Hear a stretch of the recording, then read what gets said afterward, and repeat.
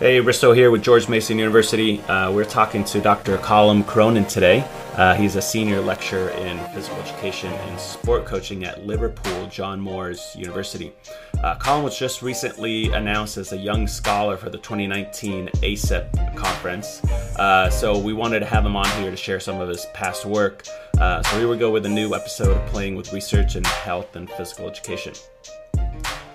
Now, the article we're highlighting today is titled Lived Experience and Community Sport Coaching, a Phenomenological Investigation. It was published in 2015 in Sport Education and Society. So thanks for joining us. Hi, Risto. Yeah, it's great to join you. I've listened to a lot of the other podcasts and really enjoyed them, so I hope you keep them coming. In terms of this paper, this is one of my earlier papers, but I thought it might be of interest to the listeners. Kind of informs where my later work has come from. It's focused on coaching in community contexts, and my PhD supervisor, Professor Kathy Armour at Birmingham, provided lots of help. So lots of credit goes to Kathy, who's brilliant. And of course, to the reviewers and editors of Sport Education and Society, it's a good journal that I think some of the listeners will be interested in accessing. I hope it wasn't too much of a chore reading the paper for you. No, not at all. I think it's a really good, interesting connection for, like we talked a little bit about, having coaching and teaching together. I think I agree with your overall consensus of coaching and teaching being about learning. And I think in our position, I think sometimes we may tune out, and when we hear coaching from a PE perspective, and maybe that is part, it could be because some PE programs have built into them that they're really serious about putting out teachers and not coaches. They might think that it doesn't relate, but in large parts, it's the same thing. Like your specific study focuses on experience of coaches in the participation domain. So to get us kind of started, can you explain or provide an overview of what it means to be a participation domain coach and how it's different from the performance domain? Yeah. Okay. So I started to look at coaching very much from a kind of sport pedagogy perspective. This idea that coaching is about learning. We might be doing it in a sports club or on a weekend rather than in a PE class, but ultimately people are being physically active, people are moving, people are trying to learn. When I tried to understand how that happens in different contexts, I came across a seminal coaching book going back to 2002 by John Lisle. And in that book, John Lisle talks about participation coaching at one end of a spectrum and performance coaching at the other. Now, for Lisle, the differences, and actually these might have much in common, as I said, learning, physical activity, relationships between adults and young people, for example. But what's different between these is the intensity of preparation. So in a performance setting, guys might be out on a pitch or a court and they might go for an ice bath afterwards. Well, there's not many people doing that in a recreational setting. Okay, right. The sports science, the intensity of preparation might be greater. And this is similar to some work that some psychologists based in Canada, Jean Coté, has also done. They've looked at where do people participate in sport, and they've identified, again, performance settings where you might specialize in a single sport and put all your intensity into that. Let's say, for example, the very serious gymnast who is, in the gym 5 days a week or something like that, versus somebody who's in a more recreational setting. They're both physically active. There's still lots in common. There's relationships, there's learning, but one is much more intense than the other. I don't know if you're familiar with these models or have you come across them. They're very much in the coaching literature, but I think there's similarities to I haven't. I haven't read the Lisle book, and I'm not super familiar with the models either. So thanks for sharing on this. Good, because I want to put a big, massive caveat on these models that I'm actually not convinced about them myself. I find them useful aids to maybe say, okay, this is this type of coaching. We're in a more recreational, maybe play once, twice a week type of setting. They're useful aid, but I find them too static. So, for example, if we think about a pro team coaching, an adult pro team, there'll be times in a professional setting where a coach comes in and does some silly activities and silly games to lighten the mood, to have some fun. So you'll see pro teams doing activities that are similar to recreational activities. And if you go to a recreational setting, you'll see that, players still want to win. Players still want to be competitive. They might not be doing the ice baths. They might not be doing the performance analysis, but they're still competitive. So for me, these are models to kind of give a general picture that in the participation setting, we're talking about mass participation, inclusion, maybe sport for social outcomes. But that doesn't mean we don't want to win or we don't want to be competitive. These models are a starting point, but coaching can be quite dynamic. Yeah, and I think that kind of pulls in from the models-based practice conversation that we have in physical education. And for those of you that are not super familiar with this, Ash Casey did a podcast, I think it's episode 2, that talked about the models-based practice and what are the non-negotiables, and are they static? Are they very strict? And this is what a model is. So I could definitely see the parallel. Now, can you talk to us a little bit more about your motivation in pursuing this research? Like, what is it about participation domain coaches that motivated you to undertake this study? Yeah, so this is a very personal answer then. So I came to do this study really through kind of an identity crisis kind of about 10 years ago. I was coaching in school, so doing the school team. I was delivering PE lessons. This would be the equivalent of high school, sometimes doing some stuff in primary school or elementary in the US, you might call it. But I was also dabbling a little bit in more performance sports, so maybe coaching representative teams, athletes who would train, these are young athletes, maybe 12, 13, 14, but they would be playing their sport 3, 4, 5 times a week, trying to get into county teams or even national squads. So I was really doing a mixture. I was doing some positive youth development stuff on Friday nights as well. So I was piecing together a bit of a coaching career by dabbling in lots of PE school coaching contexts. And I was trying to make sense of what am I trying to do, what's my primary aim, what's my primary purpose. And as I read the literature on coaching, a lot of it wasn't really speaking to me. I found a lot of it was really describing coaches and coaching in kind of step-by-step processes. This is how you plan, and then you do this, and then you analyze, and this is it.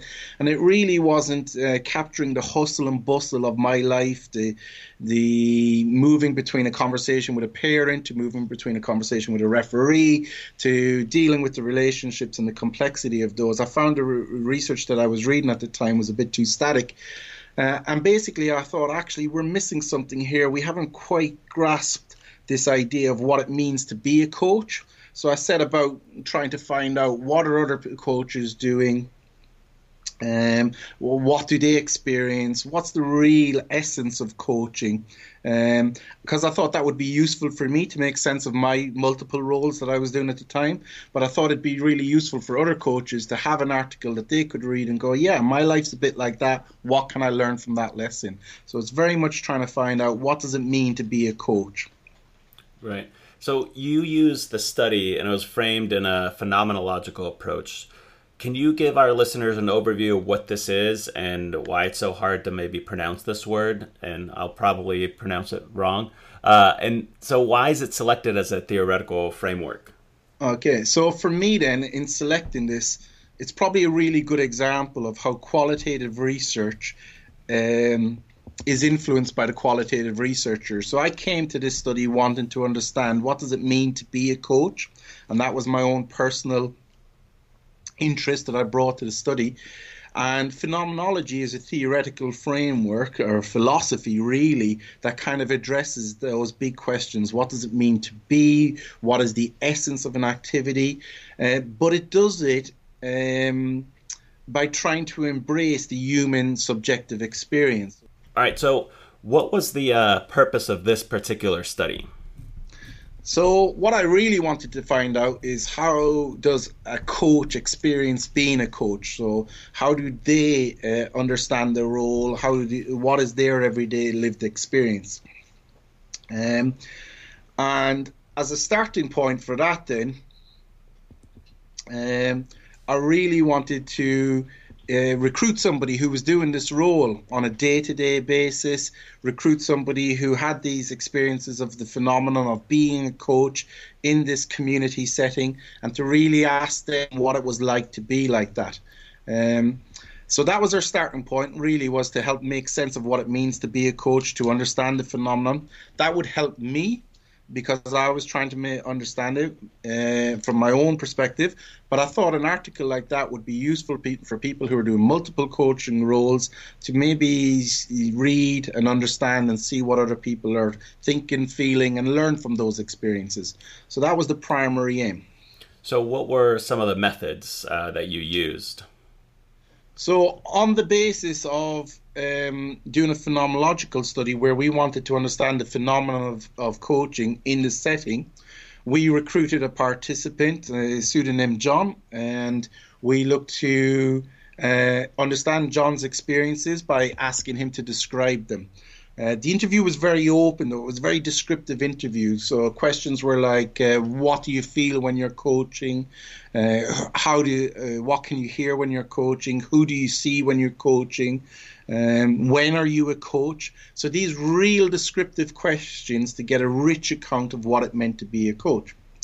Now, once we'd done that, we then started analysing the data in a pretty traditional qualitative way, identifying key concepts. But we really wanted to make sure that we had as deep a count as we could, so we did multiple interviews and went back over several times. You know, being a coach in pre-season might be different to being a coach, you know, the night before the big game or championship game. So we really wanted to get some experiences over a bit of time. So we got these rich descriptions, and then we had to analyze them. We use two methods which probably are slightly different. Once we've identified our key concepts, we really wanted to see, did they occur across time? Did they occur across the multiple interviews?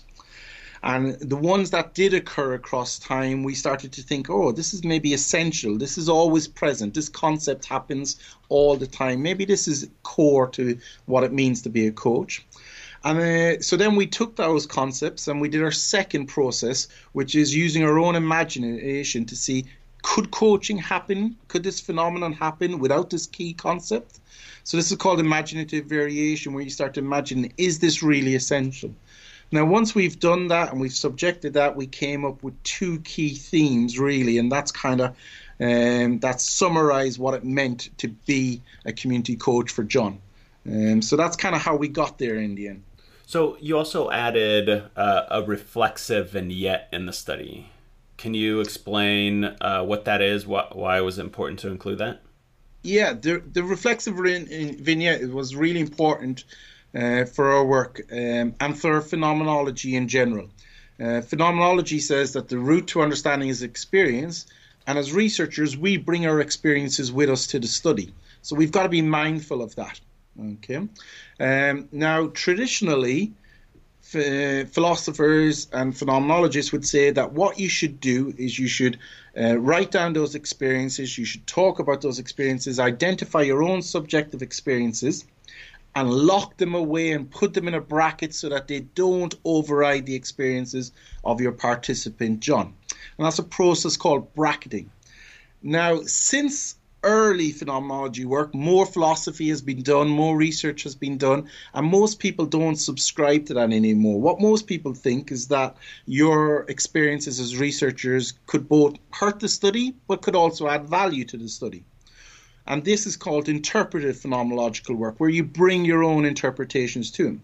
But what you do is you go through the early part of those process of identifying what are your experiences, what are your views, documenting those experiences so that you're actually managing to make sure that, okay, are my views overriding the experiences of John in this case, or are they adding value?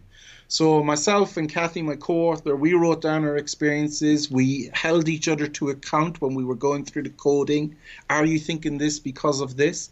And really, we really wanted to include those experiences in the methodology so that readers, as they come to the results, they could judge for themselves whether our own views and our own experiences were illuminating and providing insight on John's, or were they actually tainting it? So really, the inclusion of the vignettes is an attempt to be transparent to empower the reader to reach their own decision. Yeah, and I think that's really important to have in research, especially working with the qualitative type of research that you do. So you had John as your participant. Can you tell me just a little bit about him, why he was selected? So John is a pseudonym, so it's not his real name. A little bit about John. He's a young sports coach working in a small town in the north of England. And I thought he was a really interesting participant, A, because he was doing this job day in, day out, so he has experience of the phenomenon. But B, he was doing this right in the community. So John would deliver some PE lessons for school teachers, but afterwards he would maybe deliver some after-school sport. He was delivering some sessions geared towards people with disabilities. Then he might do a walking activity on a Saturday afternoon to engage some people, maybe elderly people. During the school holidays, he would put on holiday activities, kind of try to do some about inclusion, very much about positive youth development. Very much around physical activity. So he was coaching in a town with some social deprivation, and he was trying to address these social outcomes. So I thought he was a really good example of somebody who's doing that work for the community, really, the community coaching. And he had experience of the phenomenon then. Yeah, and so it looked, to me at least, that it seemed really participatory with John being involved in not only data collection, but also parts of the analysis process. Can you comment on why you took this approach and the implications for the way that we do research in physical education and sport pedagogy? Yeah, I think this again goes back to that philosophy of phenomenology in terms of who is best placed to understand and explain a phenomenon.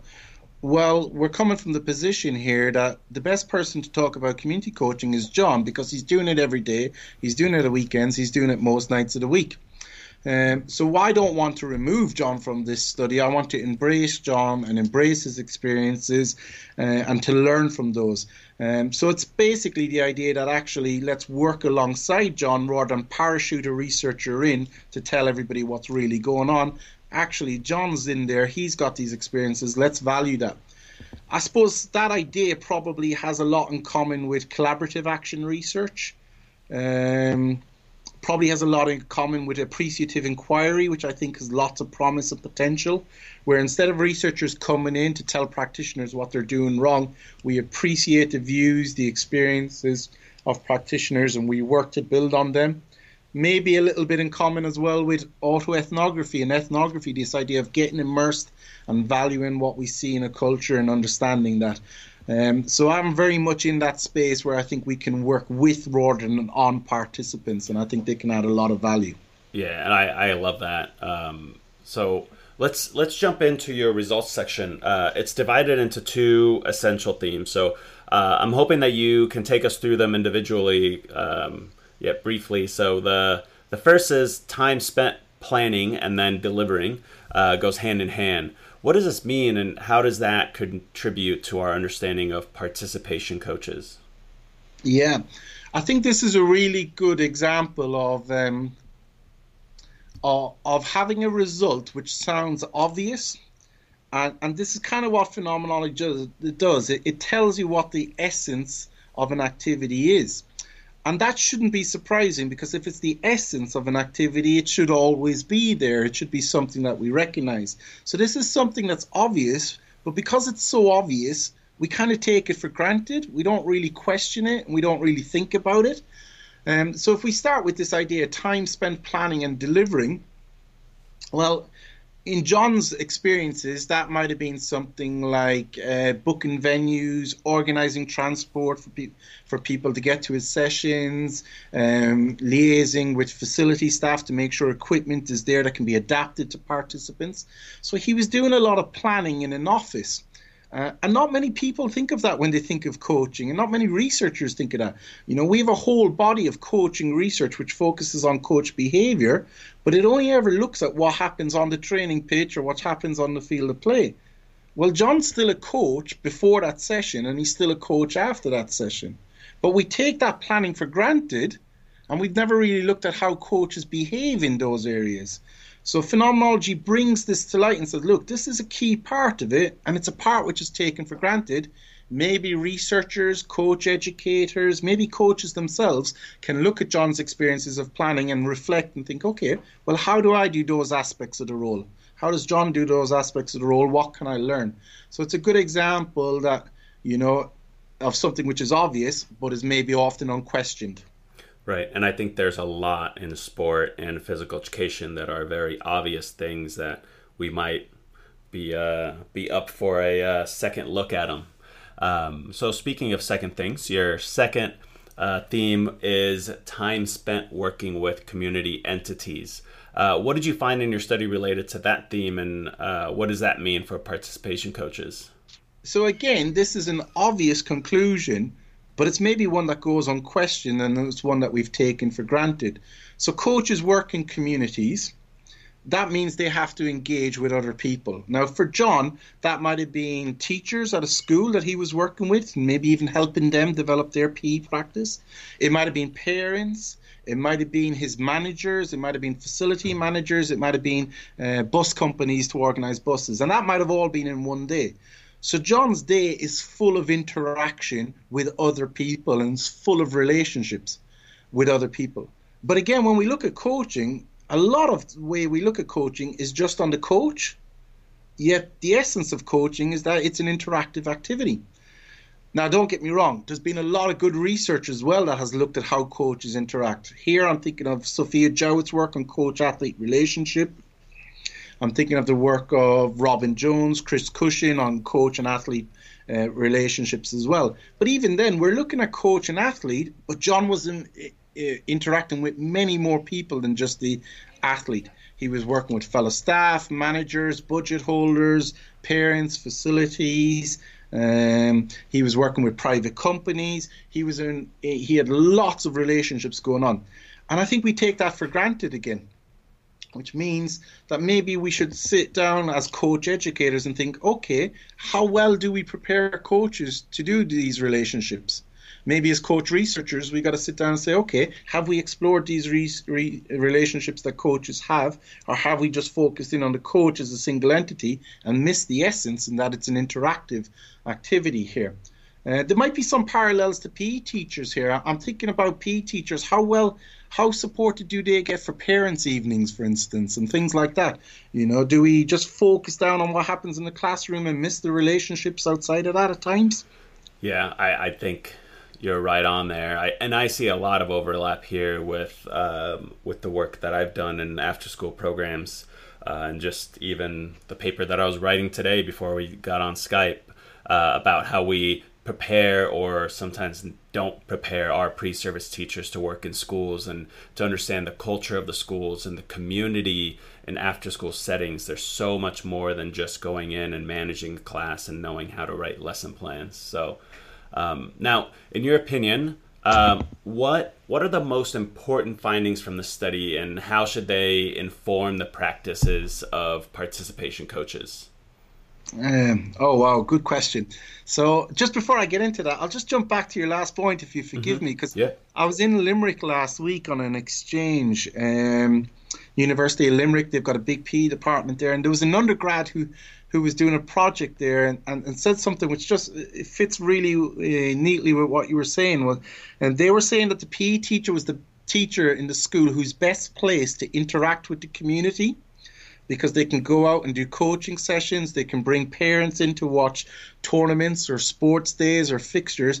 And I just thought there's something in there about what you said about the after school. Now, maths teachers might be able to do that as well, but not as many parents come in to watch kids do maths, but they'll come to watch the sports teams. And that idea that actually maybe PE teachers, maybe community coaches need to be outward facing, and they're well placed to do that. So it fits exactly what you were saying. And I should give that undergrad at Limerick a bit of credit for that. It's a great idea, So just wanted to add that this is something, and I think that runs the line. It aligns with this whole school model and this comprehensive school physical activity programming that's really big in the U.S. and a lot of research has been done on it. But they are the Shape America and CDC model is repositioning the PE teachers as the center of that school, but therefore also having that before and after school approaches, community engagement, involving the principal. So I think there's a lot of potential for the PE teacher to be the centerpiece of